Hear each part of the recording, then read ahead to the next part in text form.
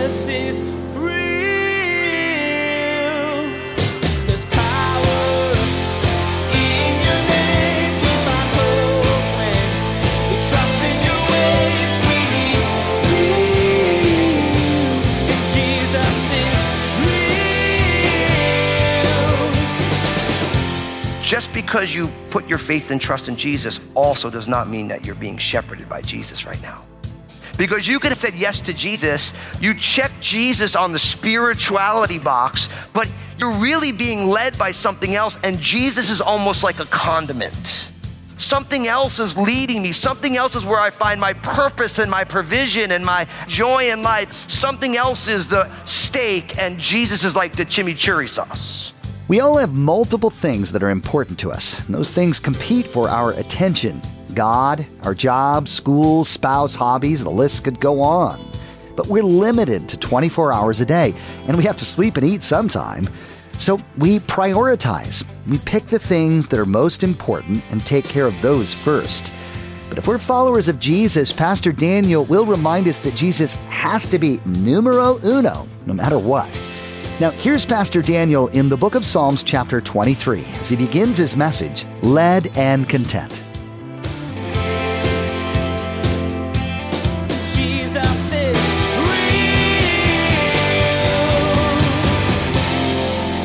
You know, the longer I walk with the Lord and the more time I spend living on this earth, the more I realize is that I always need to remember the things that I've always known. I'll be honest, I'm an information junkie. I love that we live in an information age. The more data, the better for me. I'm just one of those weird people. If there's a way to learn something, information, I love it. But what's amazing is that in all the information that we can acquire, oftentimes all of that information doesn't actually move the needle on the most important things. And in the same way as people who are followers of Jesus. Now, I realize not everyone here is a follower of Jesus. You know, Crossroads as a church with everyone online and everyone in here in person, everyone's on a different step of their faith journey. We realize that that's how that works. But oftentimes when you think of the things of God or the things of the Bible, there are passages of scripture that they have staying power. Even if you don't believe in Jesus, you know these concepts. And there's a reason why there are certain sections in the Bible that are really well known as opposed to other sections that seem obscure and I didn't know that was in there. And the reason that is because oftentimes the most well-known passages contain some of the most universally applicable realities. And what I'm constantly learning is that I don't need to know new things about God. I need to better apply the things that I already know. Now, I'm not saying that I don't want to learn. I read a lot. I love reading. I love researching. I love all of that. But really, the most important pillars of what we believe, who God is, how we ought to simply respond to him, we know those things if we've been around church for even the shortest amount of time. But really, the ability to embody these ideas, to let these truths that we know, I know that already, to really let it seep down and make that almost impossible journey from our heads down to our hearts, and then maybe even harder to make it from our hearts back up to our mouths and to our hands and to our feet. That is the great challenge of how we grow. And the older I get, the more I realize that I want to get really, really, really adept to following Jesus at street level with the big, important things in place. And that's why today we're going to start a new series in perhaps the most famous chapter in all of the Bible, Psalm 23. So I want you to open your Bible, Psalm 23. It's easy to find the Psalms because it's the single largest grouping of writings in your whole Bible. It's got 150 Psalms or songs. And so it's almost right in the center of your Bible, a little bit left of center. No political connotations intended. You say left of center and someone gets offended, you know. Psalm 23. And literally, we're going to spend the next couple months here. So I really want you to dog ear it in your Bible. I want you to put a bookmark in there. Now, I realize that some of you right now are like, Fusco, I know Psalm 23. I memorized it when I was a kid. I can recite it to you right now. And listen, that's all wonderful. Me too. But what we really want to do in this series, because we're calling this series Wild, and the reason we're calling it Wild is because if you think about what is going to be contained within this psalm, you're going to see the wildness of life, the mountaintops and the valleys, the times of struggle when you're in the presence of your enemies in the valley of the shadow of death, and when you're resting by still waters. And all of us have lives like that. Our lives are roller coasters, whether we like it or not. You could take any snapshot in any person in here's life, and we can see great, beautiful moments followed by crushing situations. And life is relentless that way. It is. And when a person puts their faith and trust in Jesus, that roller coaster doesn't necessarily end, but it does change. Jesus doesn't say you're not going to have highs and lows, good things and bad things. He says, listen, I'm going to be with you as you walk through these things. And that change is a tectonic shift. And so my goal in this series is to really ask ourselves the question, how am I allowing this truth that I believe, this psalm that is universally known and heralded by people all over the faith spectrum, how am I walking this out at street level in real time where I live? And how can I apply these truths to my own life? So I'm going to just take the first two verses here of Psalm 23, where it says, a psalm of David, the Lord is my shepherd, I shall not want. He makes me lie down in green pastures. He leads me beside the still waters. I'm going to read that again. It's amazing how I start reading this and I can see people's eyes well up with tears. And I got to be careful. I'm all Italian, so if I start crying, it gets ugly quick. I'm a passionate, ugly crier, so I got to keep it together here. I'm going to read it again. The Lord is my shepherd. I shall not want. He makes me lie down in green pastures. He leads me beside the still waters. Now, the first thing we learn here, and it's right there in the first line, is that Jesus is the good shepherd. Jesus is the good shepherd. Because David says, the Lord is my shepherd. Now, if you look through the Bible, one of the great ways you can grow in your faith is to look through the Bible, and there's all these different names of God, right? Like you have Jehovah Tsidkenu, which is the Lord our righteousness, the Lord our banner, our provision. And here we have what could commonly be called Jehovah Ra'ah, or Rohi, depending on how you take the word shepherd and what it means. But it literally means is the Lord is my shepherd. Remember, this is a psalm of David. And this picture that the Lord Yahweh, the creator God, is David's shepherd is very poignant, because if you remember the story of the life of David, the great warrior king, he started out as what? A shepherd. Remember when God wanted to get a new king because Saul was a lousy king, and God told Samuel, hey, listen, I want you to go to the house of Jesse. And Jesse had these 8 sons, and when he showed up, he's like, hey, one of your sons is going to be the king of Israel. And he invites all the 7 older sons in. And the first guy shows up, and tall and handsome, and Samuel said, yeah, that's the guy. And the Lord's like, hey, Samuel, you look at the outside, but I look at the heart. Great reminder for all of us. Not that guy. All the kids go by. Not one of them is the Lord, that's the guy. And then Samuel's like, Jesse, is there any other? He's like, well, yeah, the youngest, David, the whippersnapper, he's out with the sheep. He didn't even think to call David in. There was no way the crazy youngest brother was going to be the king.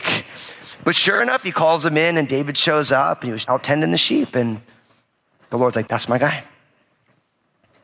A little bit later, when David's brothers were fighting in the Israeli army at that time, when Goliath was taunting the armies of Israel, David shows on up and he hears these taunts and he's incensed and he's like, I'll go fight Goliath. Who's Goliath think he is? Calling out the God of Abraham, Isaac, and Jacob. God's going to take care of this guy. And Saul was like, you can't go out there. It'd be like, who wants to fight Mike Tyson for $1 million? And some little kid comes up, can't do a push-up. Like, come on. But David's like, listen, I'm a shepherd and my dad's sheep. When a bear came and a lion came, I fought against that bear and lion. I killed the bear and the lion to protect the sheep. So for David to say, the Lord is my shepherd, he knew all that the work of a shepherd entails. And for the people of Israel, they were shepherds. I mean, they ended up living in the south of Egypt because they were shepherds and the Egyptians didn't value that as a vocation. But David knew, and this is something, and I know there's some of you here who you have farms or you really don't have a farm, but you kind of do because of your kids. I'm just kidding. But if you take care of animals, you realize that there's a whole reality to shepherds.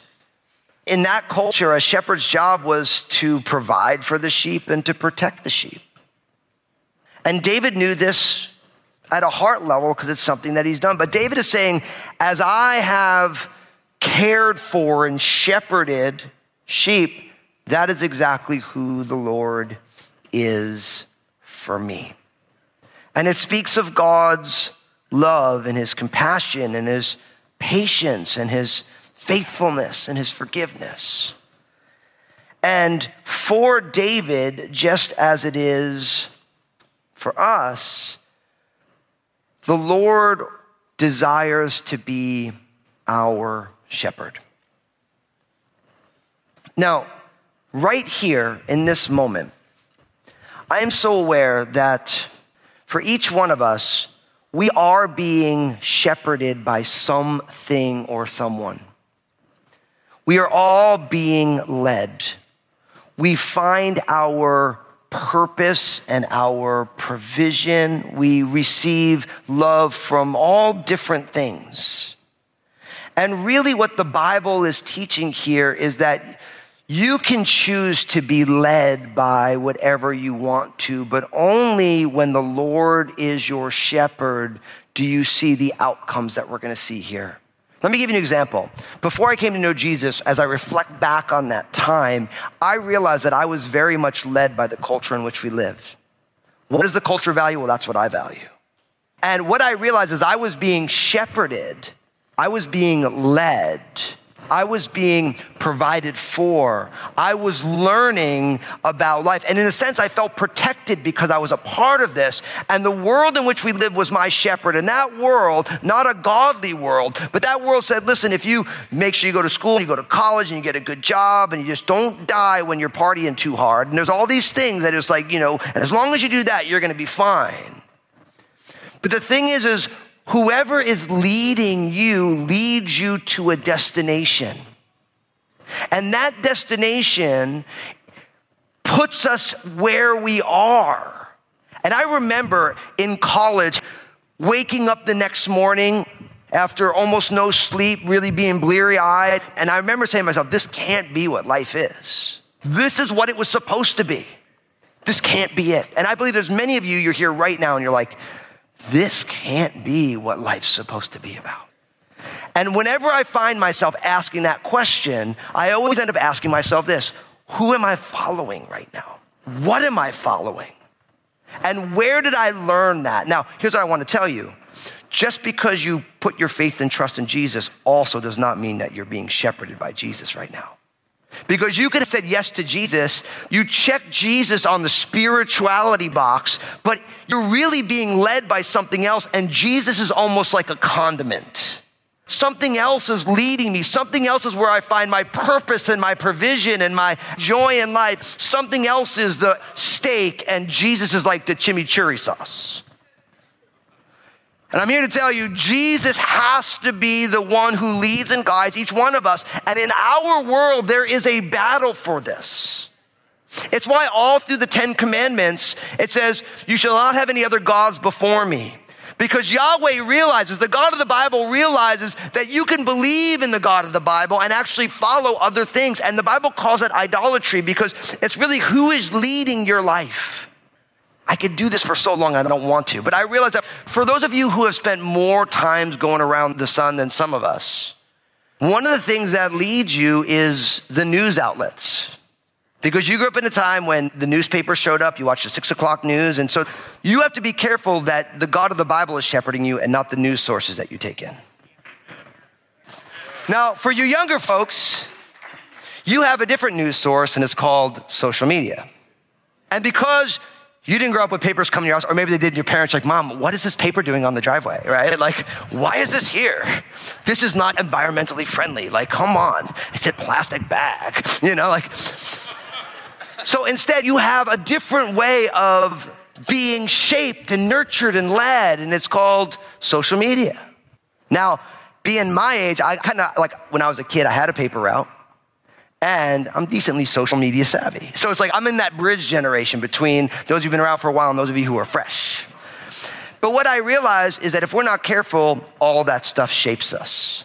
It leads us. It tells us what we should care about and what we shouldn't care about, what we should value and what we shouldn't value, what is important and what is not. And I'm here to tell you, you have to ask yourself, who is leading me and why? And why do I want to go where they're taking me? Now, I'm here to tell you, whether you're more seasoned, you've been around for a while, you're younger, or you're in the bridge generation like I am, in the end of the day, all the things that are designed to lead us today is all economically driven. You are an economic person. You buy things. And you buy things based on what you value. So you're a commodity. They are courting your dollars in your pocket. They are courting your credit. And that is what leads the Western world today. It is. Plain and simple. Now, I'm not against economics. I'm not saying that it's all wrong, but I'm saying that's why you're here. And I'm here to tell you, when you are only a commodity where you use your dollars, then all they care about is getting your money. But the beauty of when you let the Lord be your shepherd is the fact that God doesn't want your money. God created and sustained you, and God desires to transform your heart. And God does that without the need for your money because his aims are different. And if you ever wonder how this all works, listen to Isaiah chapter 40, verses 10 and 11. This is a prophecy. It says, behold, the Lord God shall come with a strong hand, and his arm shall rule for him. Behold, his reward is with him, and his work is before him. He will feed his flock like a shepherd, and he will gather the lambs with his arm and will carry them in his bosom and gently lead those who are young. See, in Isaiah, he's saying, look, the Lord is going to come with strength and he's going to feed his lambs and he's going to gather them together and he's going to hold them. That idea of being held to the bosom. And we just did baby dedications. I just think of all the moms with their kids and they hold them so. I remember when I'd watch Lynn with our kids when they were little. And I'm like, and I try and hold them real close and, but I'm not Mom. I'm furry and stuff. And they're like, get away. I'm like, where's Mom? But it speaks of tenderness. It speaks of intimacy.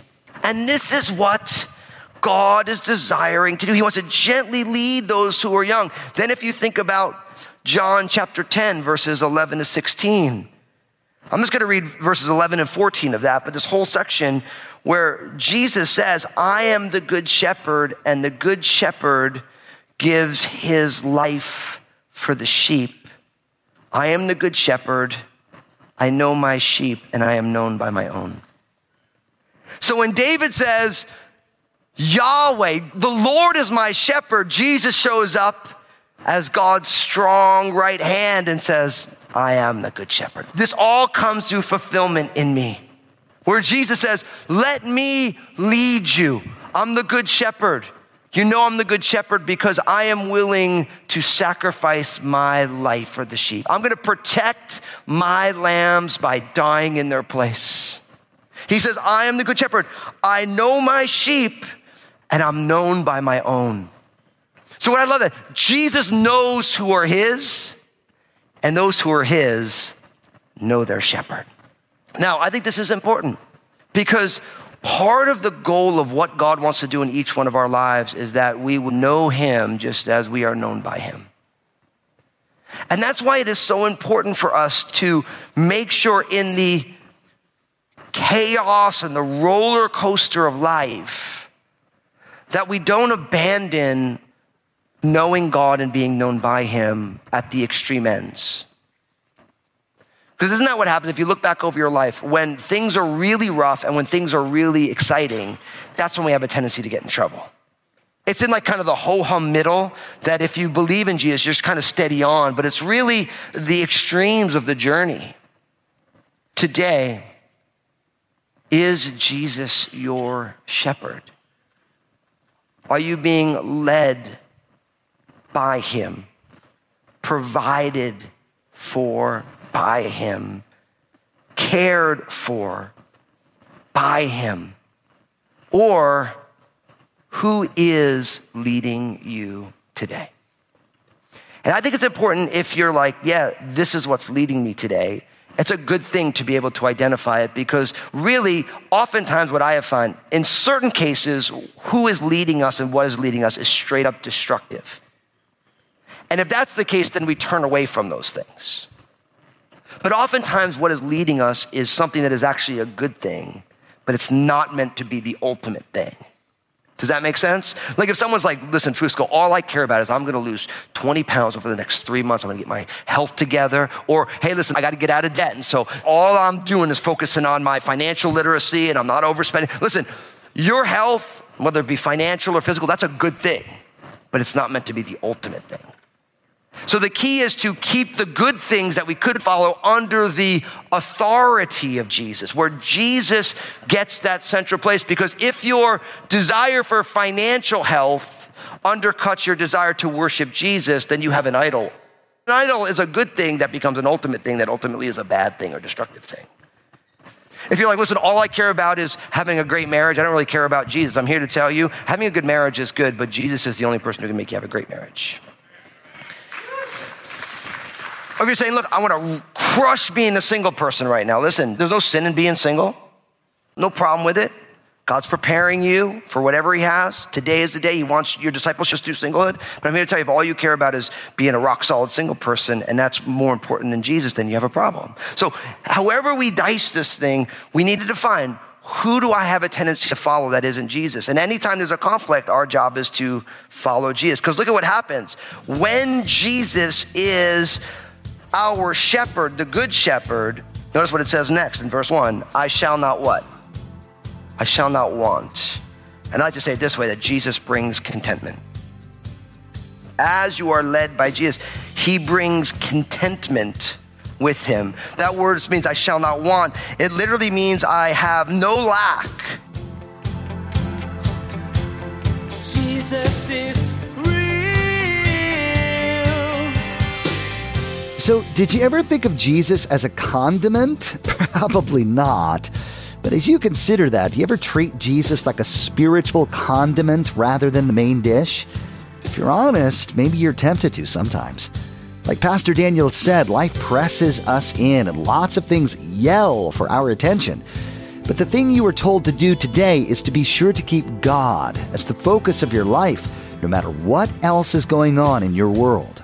Everyone needs a little encouragement to get through their day, and we have a way to provide that for you. Pastor Daniel has some excellent advice, truth, and love to share in his 2-minute messages available on Facebook, Instagram, and Twitter. Just go to JesusIsRealRadio.com and click on the social media links to find them. You won't be disappointed, and your day just might get a little brighter. Hey everybody, this is Pastor Daniel Fusco from Jesus is Real Radio.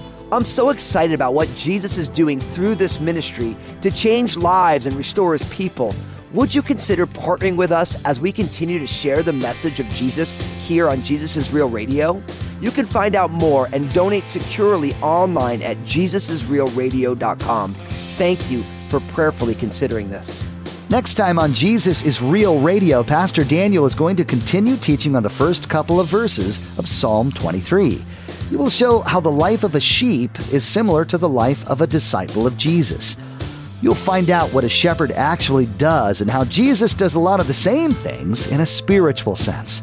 Pastor Daniel will focus on your need to take an accounting of your life and figure out who's leading and make adjustments if necessary. You've been listening to Jesus is Real Radio with Pastor Daniel Fusco of Crossroads Community Church. Pastor Daniel will continue teaching through this series called Wild. Next time. Until then, may God bless.